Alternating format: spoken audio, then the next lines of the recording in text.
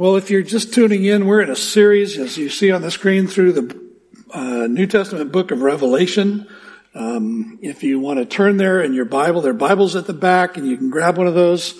If you have a personal device, go ahead and go to Revelation chapter 2. But actually, we're going to go back one chapter to chapter 1. What we find in Revelation 1, 2, and 3 are letters from Jesus Christ himself, the risen, glorified Jesus who appeared to the Apostle John on the Isle of Patmos. It's a little island in the Aegean Sea. He was there as an exile because he wouldn't give up and he wouldn't shut up about the gospel and about the Word of God, and the Roman emperor exiled him to that island.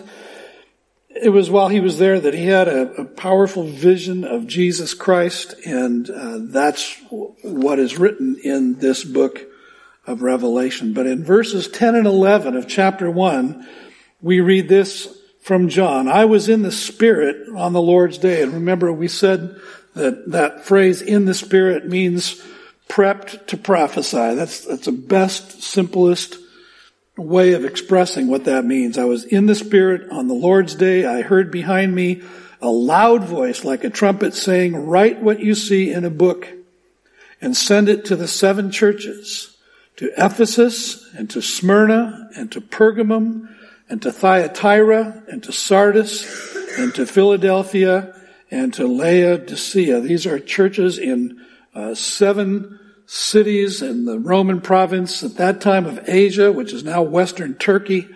And as we've been making note, each of these churches was literal in existence. That is, they were real people in a real place, in a real church, in real time. Each letter is spiritual in significance. There's spiritual power and dynamic that we draw from these letters, and they're practical in relevance. In other words, they're the things that they call us to, the things they instruct us about, have practical relevance for our lives. And this morning I invite you to join me in examining the letter of Jesus to the church in the city of Thyatira. I've learned recently in my studies that the Greeks pronounce this Thyatira. My Greek lexicon said it should be pronounced Thyatira. I grew up pronouncing it Thyatira. I'm going to stick with that. But last week we were in Pergamum, and so if we look at the map, there it is.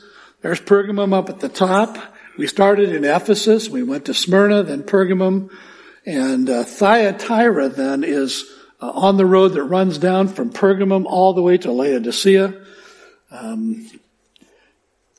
About 40 miles southeast of Pergamum is the city of Thyatira, at least the ruins of ancient Thyatira, what's left of them. And they're surrounded today by the modern city of Akhisar, Turkey. Population 178,000. It's a city that's situated on a fertile plain near the Great Zab River, which is, I just think that's an awesome name for a river, Great Zab. Great Zab River, and known for production and export of tobacco. Most of the tobacco in Turkey is grown right there in that region. Also olives, olive oil, walnuts, almonds, and a whole list of other things. Thyatira was built by a guy named Seleucus Nicator. He was one of Alexander the Great's generals in the 3rd century BC. He built Thyatira as a military garrison to protect the northern defenses of the Greek Empire. It was later transitioned into a Macedonian colony, similar to what we saw about the city of Philippi. It was like a little Rome away from Rome. Thyatira became part of the Roman Republic then in 133 BC, and was one of the major cities in the Roman province of Asia. In Thyatira, gods such as Zeus and Artemis and Demeter and Athena were worshipped. A coin from the reign of Vespasian suggests that a temple to the Emperor Trajan may have been may have existed there by at least 79 AD. In 79 AD, it would have been the Emperor Titus, but as John was speaking, Trajan was the emperor. But the major focus of worship in this city was the god Apollo. Not the pizza joint, but the actual god. In Greek mythology, Apollo was the sun god. He was the son of Zeus, twin with Artemis, whom the Greeks venerated as the most high god, king of kings, and so Apollo was called the son of God. And if the first three cities we have studied were kind of a big deal themselves, Thyatira didn't fit that mold. It really wasn't of special significance, whether political or religious. It's kind of symbolic that the ruins of Thyatira are the smallest and the least preserved of all the 7 cities. Archaeologists have revealed little about Thyatira from the New Testament. Brief excavations uncovered a Roman street, part of a public building, while explorations at the site also discovered several inscriptions and coins. The reality is that the ruins of Thyatira still lie buried beneath the streets and the buildings of modern Akhisar, which means they may never be excavated, with the exception of the Roman theater. If Thyatira was known for anything at all, it was for commercial rather than political or religious distinction in the first century. Though not well known in ancient history, Thyatira gained a reputation as a Bruce Springsteen kind of blue-collar town.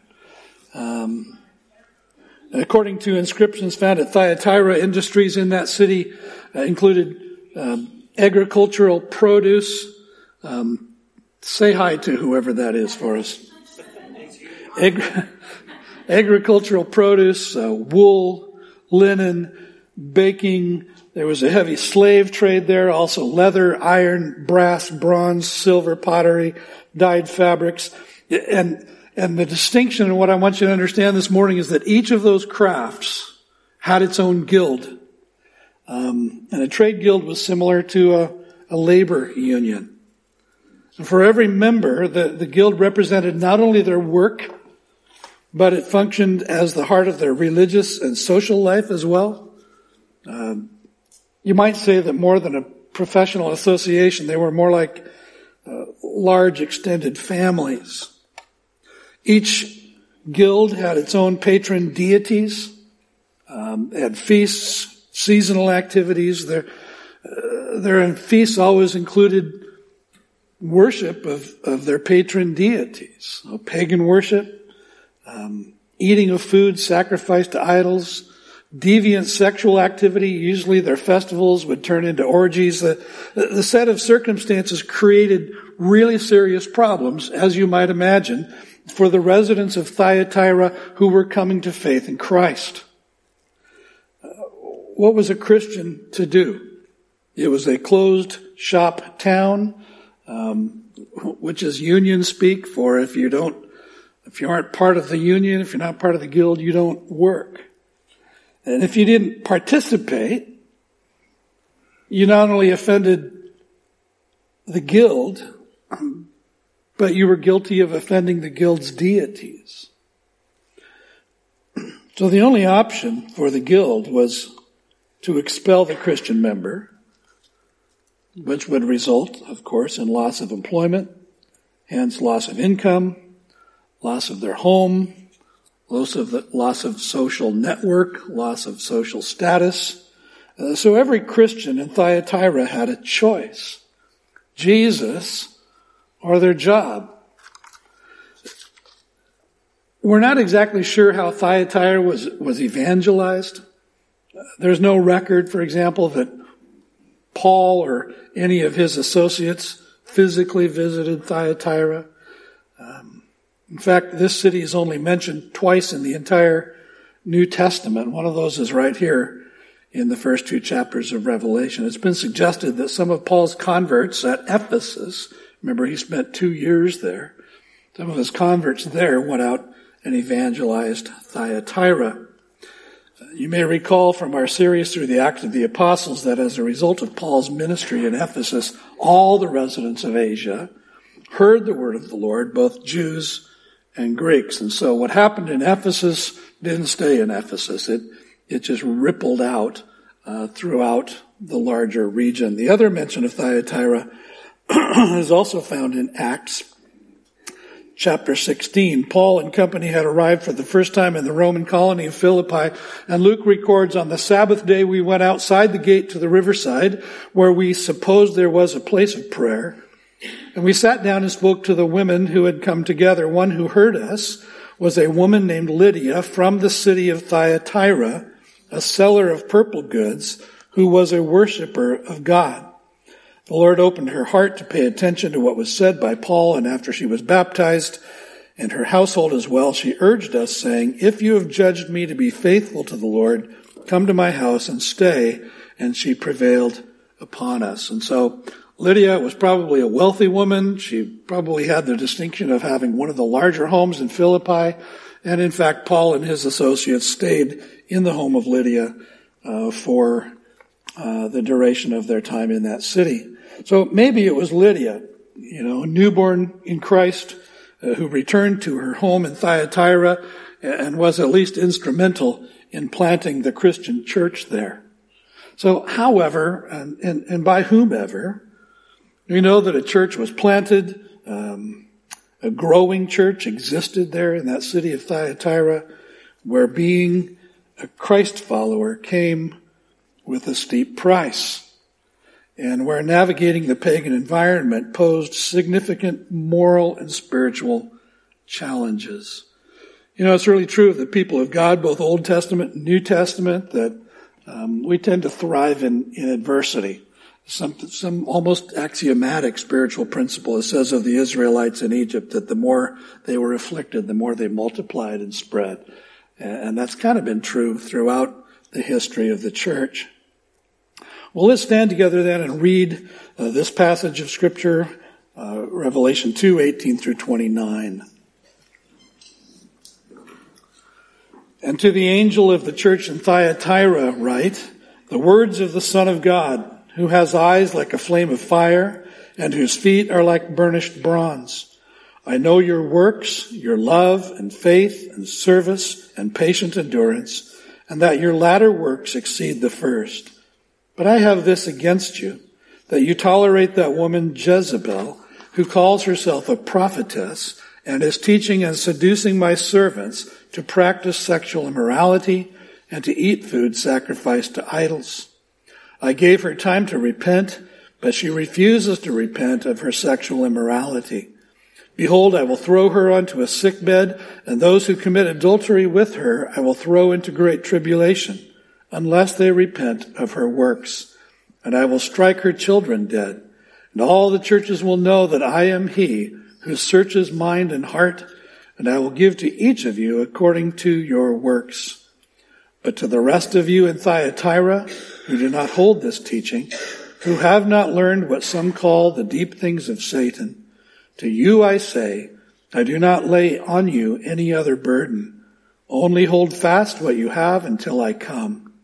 The one who conquers and who keeps my works until the end, to him I will give authority over the nations, and he will rule them with a rod of iron, as when earthen pots are broken in pieces, even as I myself have received authority from my Father. And I will give him the morning star. He who has an ear, let him hear what the Spirit says to the churches." This is God's word. You may be seated. Well, as in all the letters, all the 7 letters here in chapters 1 to 3, Jesus begins with a description of himself. And to the angel of the church in Thyatira write the words of the Son of God, who has eyes like a flame of fire, and whose feet are like burnished bronze. Notice Jesus first identifies himself as the Son of God. It's interesting that in all of the book of Revelation, the title Son of God appears only here. It's a designation for Messiah, But the name might also have captured the attention of those who were engaged in emperor worship. They called Caesar the Son of God. It might also have been met with objections by the entire population of Thyatira, who regarded Apollo, the son of Zeus, as the Son of God. And Jesus' identification of himself by that title probably also anticipates his quotation in verse 27 from the second Psalm, and we'll come to that a little later. When John first encountered the glorified Jesus Christ in chapter 1, he recorded this description of Jesus. The hairs of his head were white, like white wool, like snow. How many of you just resonate and love that description? I love that. His eyes were like a flame of fire. His feet were like burnished bronze refined in a furnace. And this is reminiscent of Daniel's description of his encounter in Daniel 10 with an angel on the banks of the Tigris River. He reported, "I lifted up my eyes and looked, and behold, a man clothed in linen, with a belt of fine gold from Uphaz around his waist. His body was like beryl, his face like the appearance of lightning, his eyes like flaming torches, his arms and legs like the gleam of burnished bronze, and the sound of his words like the sound of a multitude." And then in Revelation 19, towards the end of this book, verses 11 to 13, Jesus appears as a warrior on a white horse who judges, who makes war in righteousness. And John again says of him that his eyes are like a flame of fire. Well, what does the image of eyes like a flame of fire convey to us? I don't know. But at least this, that nothing is hidden from his eyes. That nothing escapes his notice. I had a professor in college who had the most piercing eyes. He could drill a hole through you with his eyes. And I think Jesus, with his eyes of fire, sees everything. There's nothing that escapes his notice. His eyes search out every sin, for example, so as to execute judgment on all sin and all impurity. But he also sees our faithfulness. He also sees our works, our love. Job wrote, "For his eyes are on the ways of a man, and he sees all his steps." David added in Psalm 11:4, "The Lord is in his holy temple. The Lord's throne is in heaven. His eyes see. His eyelids test the children of man." Solomon reflected, Proverbs 15:3, "The eyes of the Lord are in every place, keeping watch on the evil and the good." And God spoke through the prophet Jeremiah, "I, the Lord, search the heart and test the mind to give every man according to his ways, according to the fruit of his deeds." And here in chapter 2, Jesus identifies himself as the Son of God whose feet are like burnished bronze. The word Jesus uses is an unusual one.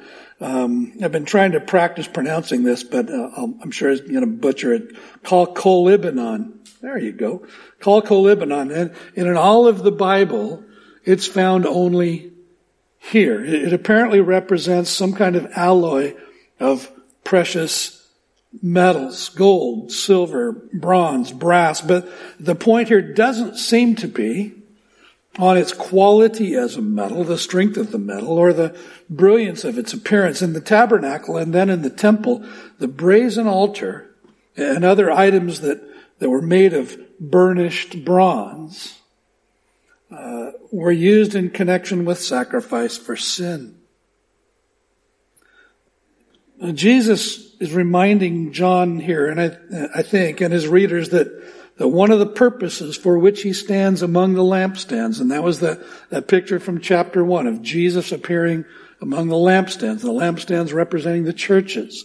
Jesus stands among the lampstands. He stands among the churches in order to execute judgment. And you say, judgment? Why judgment on Christians? Because the church often needs judgment. The church often needs correction. The church often needs rebuke. And sometimes straight on discipline, straight on punishment. We saw that last week at Pergamum and what Jesus was intending to do there. So those two elements, the eyes of fire and the feet like burnished bronze, indicate that Christ, the Son of God, had broken into John's world from the realm of heaven, and that he brought with him all of the power, all of the authority of the divine Son of God. From the description, he moves to a commendation. I know your works, your love and faith and service and patient endurance, and that your latter works exceed the first. There was a lot to admire about this church in Thyatira. There was a lot to affirm about them. There's a lot that we maybe could imitate or emulate about the church in Thyatira. The church, in spite of the incredible pressures that they clearly faced, seemed to be on an upward trajectory. Their works in the name of Jesus were increasing. And they were characterized by love and faith and patient endurance, all good things. One thing that this church couldn't be accused of is mere religious activity. Things were too real in Thyatira all the time for them to be messing around. Jesus' words call to mind Paul's commendation of the Christians in Thessalonica, where he wrote, "We are always thankful as we pray for you all." Paul was from the south, We're always thankful as we pray for y'all. "For we never forget that your faith has meant solid achievement, your love has meant hard work, and the hope that you have in our Lord Jesus Christ means sheer dogged endurance in the life that you live before God, the Father of us all." In his book, Revealing Revelation, Amir Tsarfati commented here, he says, "Works, love, faith, and perseverance, what more could any church want from its members? Most churches today would love to hear those words of commendation from the Lord. But this church had one glaring problem. It tolerated sin. It tolerated sin. So in spite of so much that was really good, so much that was praiseworthy about the life of this community of believers, Christ, with his eyes of fire, could see beneath the surface, and down there he saw a poisonous weed beginning to grow in this church. A dark spot of malignant cancer eating away their vitality from the inside out.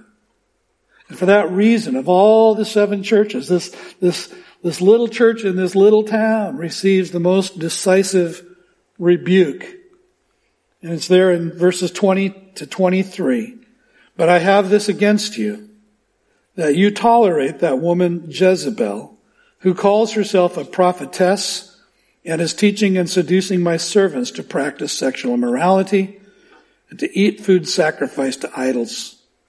I gave her time to repent, but she refuses to repent of her sexual immorality. Behold, I will throw her onto a sickbed, and those who commit adultery with her I will throw into great tribulation, unless they repent of her works. And I will strike her children dead, and all the churches will know that I am he who searches mind and heart. And I will give to each of you according to your works." See, after praising those in Thyatira who were faithful, Christ identifies 2 other distinct groups in that church. One was actively engaged in wickedness. The other, including the leadership, tolerated it. So these 3 groups coexisted in the church. The faithful, the tolerant, and Jezebel and her ill-fated followers. You might think of them as the good, the bad, and the ugly of the church in Thyatira. Her name, this woman in Thyatira, was almost certainly not Jezebel. And when you hear that word Jezebel, you just kind of cringe, don't you? I mean, that's where that expression, that lion Jezebel, comes from. So this woman's name was probably not Jezebel. Instead, the way that she operated so profoundly resembled Jezebel, queen of Israel, one of the most evil characters of the Old Testament, that Jesus assigned it to this woman in Thyatira as a nickname. You can read the original Jezebel story in the Old Testament book of 1 Kings, chapters 16 to 21, and then there's in the chapters that follow that and into early part of 2 Kings, there are little fragments, but most of it is in 16 through 21. Jezebel, her name was probably actually pronounced Iazabel, but she was not an Israelite, nor was she a Jewess. She was a pagan Phoenician who married Ahab, the weakling king of Israel, one of the worst kings Israel ever had. When she married Ahab, or actually pronounced Ahab, she corrupted Israel by bringing with her hundreds of prophets of the god Baal. And in turn, she persecuted the true prophets of God. In fact, she imprisoned about 1,000 of them. She did all that she could to stamp out the true worship of God in Israel. By the way, if you remember the story of Elijah and the prophets of Baal, those prophets were prophets that Jezebel had brought with her when she married Ahab. She was deceptive, she was idolatrous, she was domineering, she was scheming, she was vicious, and besides all that, she was a very pleasant person. But because of Jezebel's influence on King Ahab, the scriptures record in 1 Kings 16:33 that Ahab did more to provoke the Lord God of Israel to anger than all the kings of Israel that were before him. And in chapter 21, verse 25, there was none who sold himself to do what was evil in the sight of the Lord like Ahab, whom Jezebel his wife incited. He acted very abominably in going after idols, as the Amorites had done, whom the Lord cast out before the people of Israel. Ahab eventually died a horrible death in a battle against the Syrians. Jezebel died when she was thrown from the top of a tower, and her broken body, was eaten by dogs.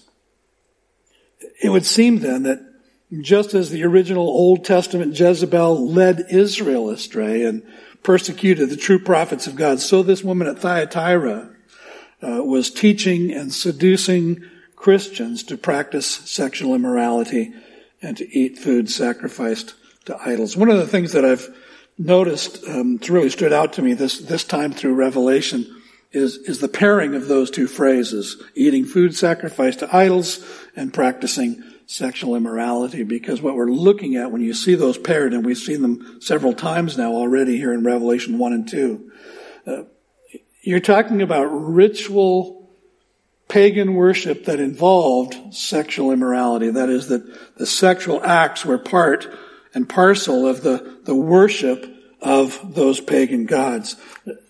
Notice with me that there were two aspects to her strategy. The first involved teaching. In verse 24, it seems that she advertised her teaching as the deep things of Satan. Just imagine if we were to offer a class here at Life Point on the deep things of Satan. Come and learn the deep things of Satan. In ancient mystery religions, as in cultic groups today, like the Masonic Lodge, for example, there was emphasis on secret knowledge that would be revealed in the course of rituals that were exclusive to the initiated. And in the case of Thyatira, the teaching may have been that something like this, that the real nature of sin could only be understood, could only be learned by experience, and therefore only those who had really experienced the depths and the darkness of sin could truly appreciate grace. So go ahead and participate in the idolatrous and immoral practices of the guilds. And when you do, you'll be better equipped to serve the Lord Jesus. It reminds me of, when I was a kid growing up, some of you will remember this in the churches you were part of. There used to be these things called testimony services. Any of you remember those? And, the church would gather. It might have been on, like an evening service on a Sunday, or maybe it was around a campfire somewhere, and people would just share their testimonies. They share the story of how they came to faith in Christ. And, I remember thinking, I'm just a boy from Bellingham, and I'm kind of a garden variety sinner. Nothing really exciting has ever happened in my life with regard to sin. And then I'd hear stories from people, and the Jesus Revolution was happening, and so all these people were coming to faith in Christ from drug addiction and the Hells Angels and witchcraft and all this stuff. And I used to think, man, I've got a boring testimony. And I was tempted to kind of just, spice it up a little bit, just create a little story, which would kind of be contradictory to the purpose. But I heard a young woman express something similar in a testimony service, something I actually saw online, and she said, I have this kind of boring story. I was born in a Christian home, and I was raised in a church, but I trust in Jesus. It's kind of boring. She sat down, and the pastor came up and said, sweetheart, we're all trying to raise kids with really boring testimonies. So there you have it. Second aspect of Jezebel's strategy involved seduction. Seduction. By setting seduction alongside teaching, it would seem that her plan also involved, doesn't it, some extracurricular influence that led not only to intellectual deception, but also then to moral confusion. Jesus also confronts those who were tolerant of Jezebel's deceptive, diabolical activities. In fact, this is at the heart of Jesus' rebuke of the leadership of the church in Thyatira. Why do I say leadership? Because if you'll remember, we saw in chapter 1, and in each of these letters, the opening line is, to the angel of the church in the name of the city, write to the angel of the church in each city. And we saw that the angel was probably not a celestial angel, probably the leadership of the church, the pastor. And so Jesus is rebuking the pastor, the elders perhaps, of the church in Thyatira. Charles Swindoll labeled Thyatira as the church where tolerance went to seed.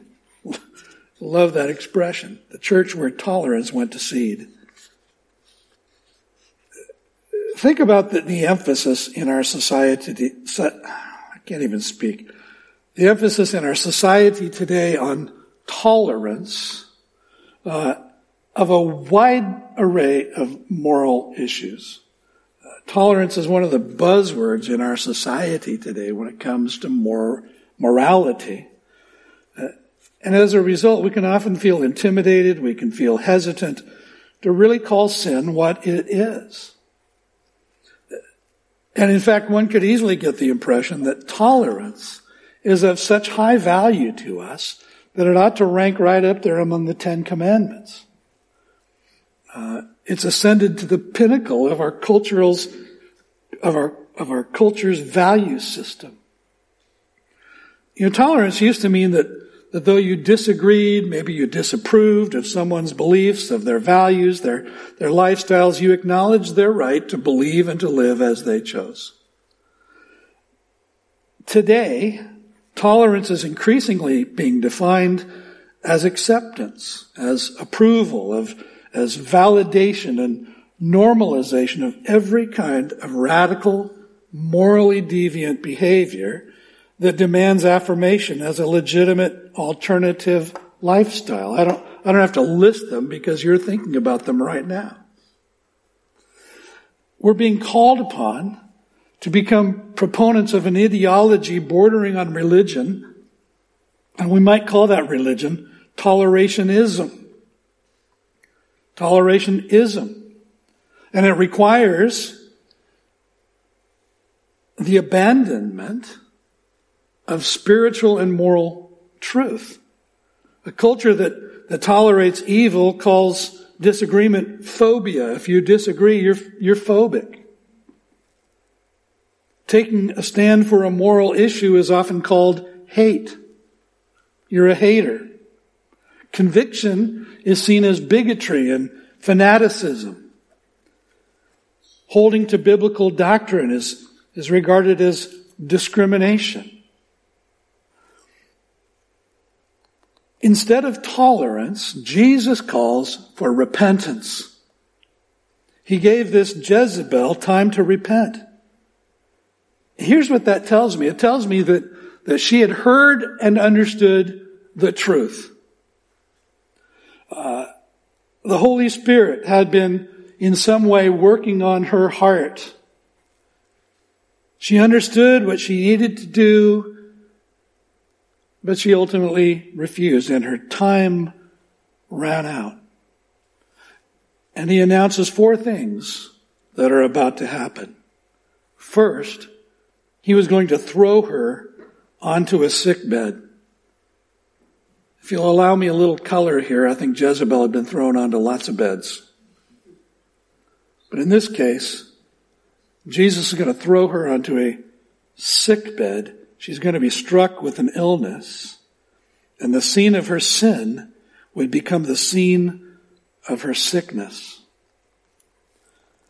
Secondly, verse 22, Jesus says that those who committed adultery with her were going to be thrown into great tribulation. Now don't make the mistake here of interpreting this as the Great Tribulation with a capital G and a capital T.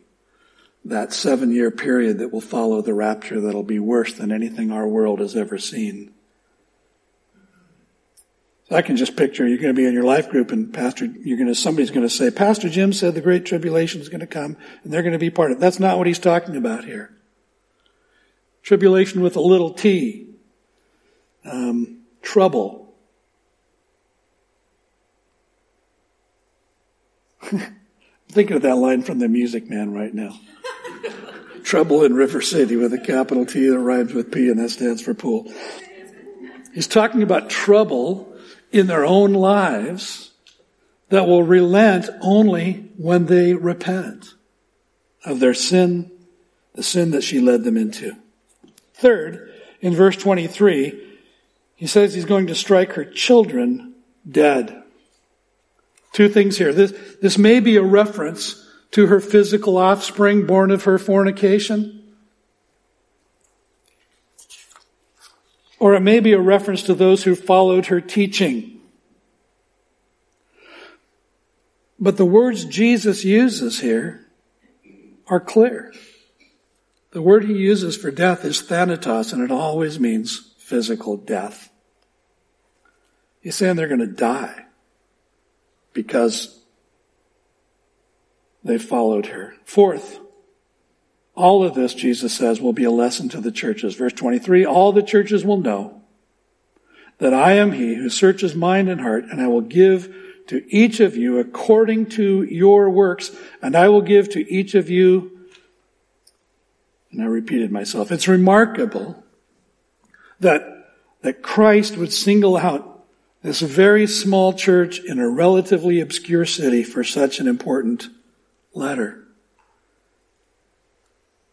Because the message reaches far beyond the immediate circumstances at Thyatira, doesn't it? It's reached all of the churches since then that have bothered to take the time to read and respond in repentance.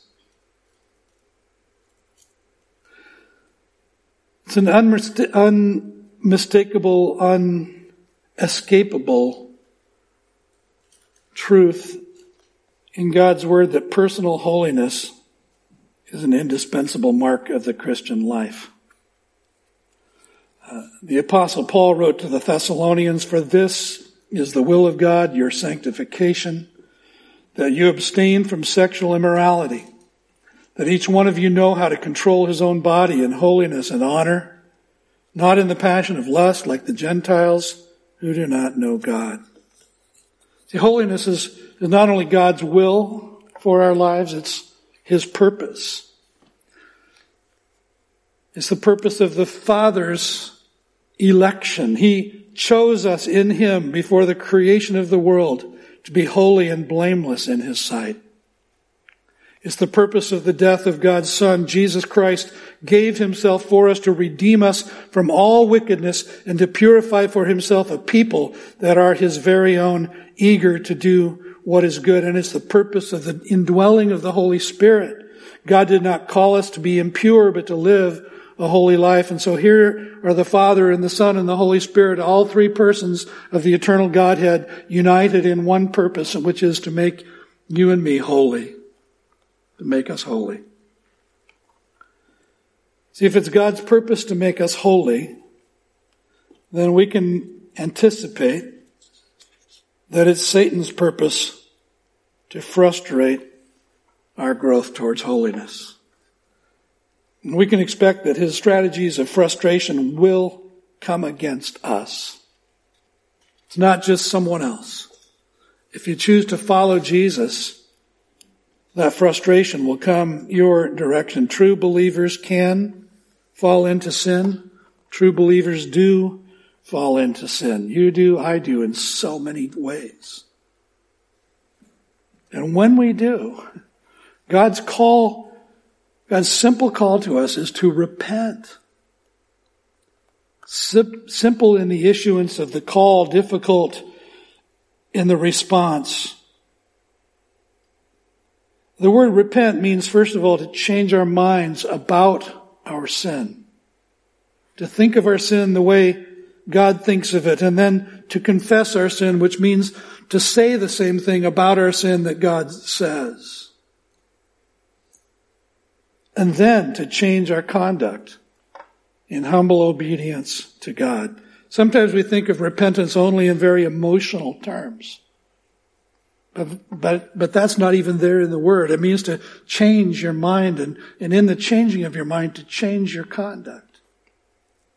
It certainly can involve the emotions. But if all it is emotion, it'll never last.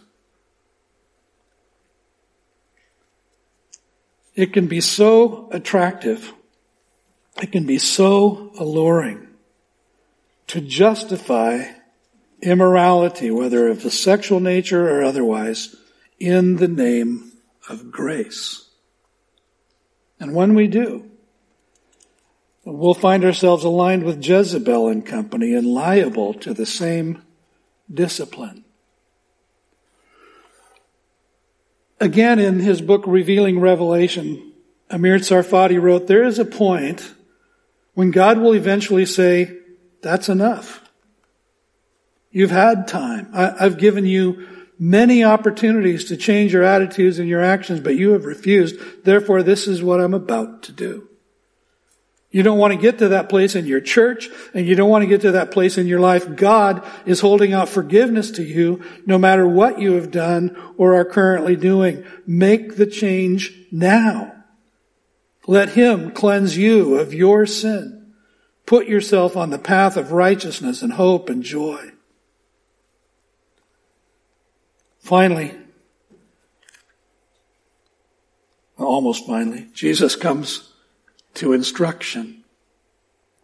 And His instruction to the faithful at Thyatira is actually pretty simple. He says, but to the rest of you in Thyatira who do not hold this teaching, who have not learned what some call the deep things of Satan, to you I say, I do not lay on you any other burden. Only hold fast what you have until I come. Hold fast what you have until I come.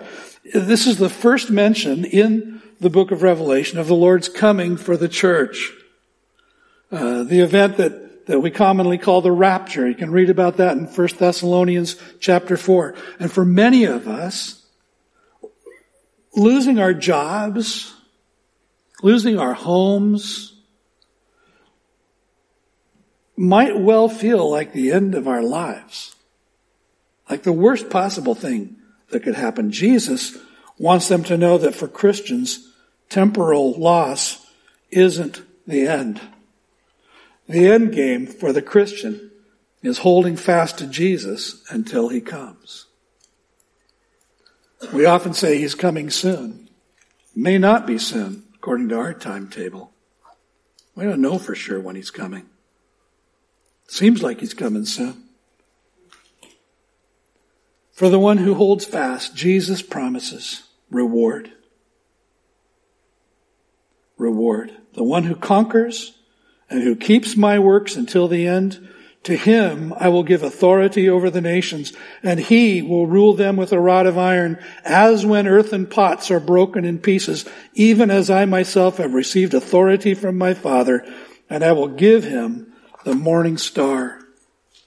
The residents of Thyatira, with its metalwork and pottery industries, might well perk up when Jesus spoke to them about a rod of iron and broken pottery.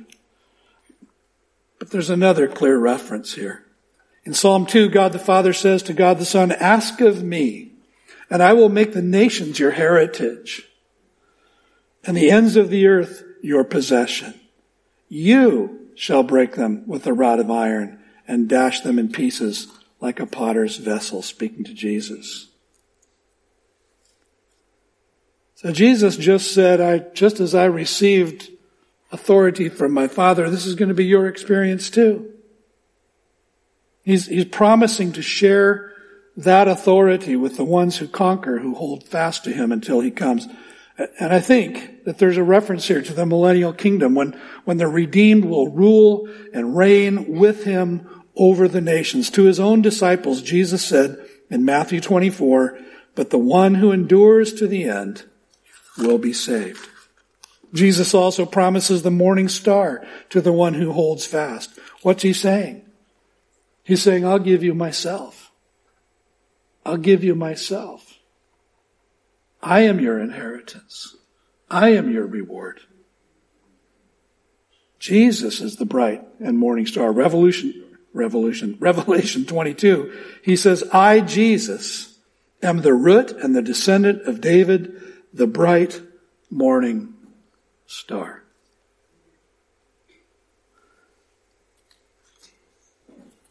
You know, the morning star appears in the night sky at the darkest hour of the night.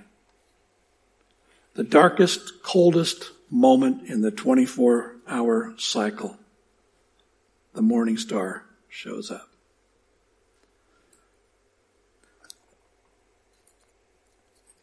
Maybe you're in a place of darkness and coldness today. And here's what Jesus wants to do. He wants to shine on you. He wants to cast his light on you. He wants to light up your darkness. And he wants to give you himself.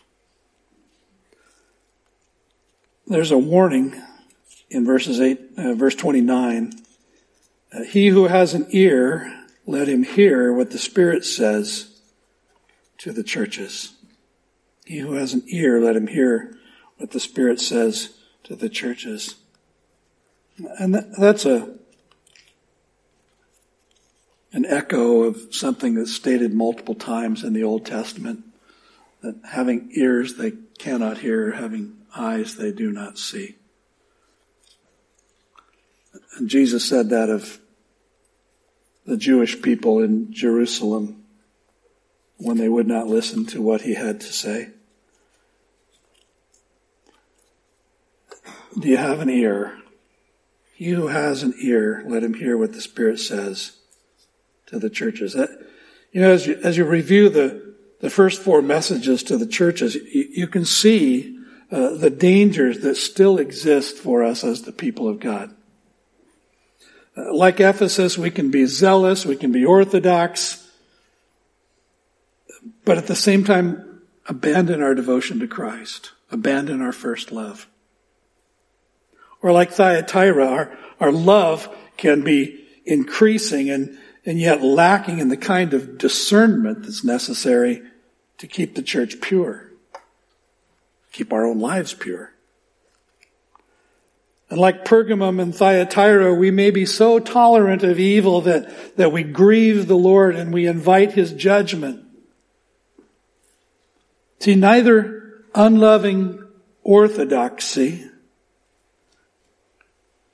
grouchy religion, nor undiscerning love, nor willing tolerance of evil meet Christ's righteous expectation of us.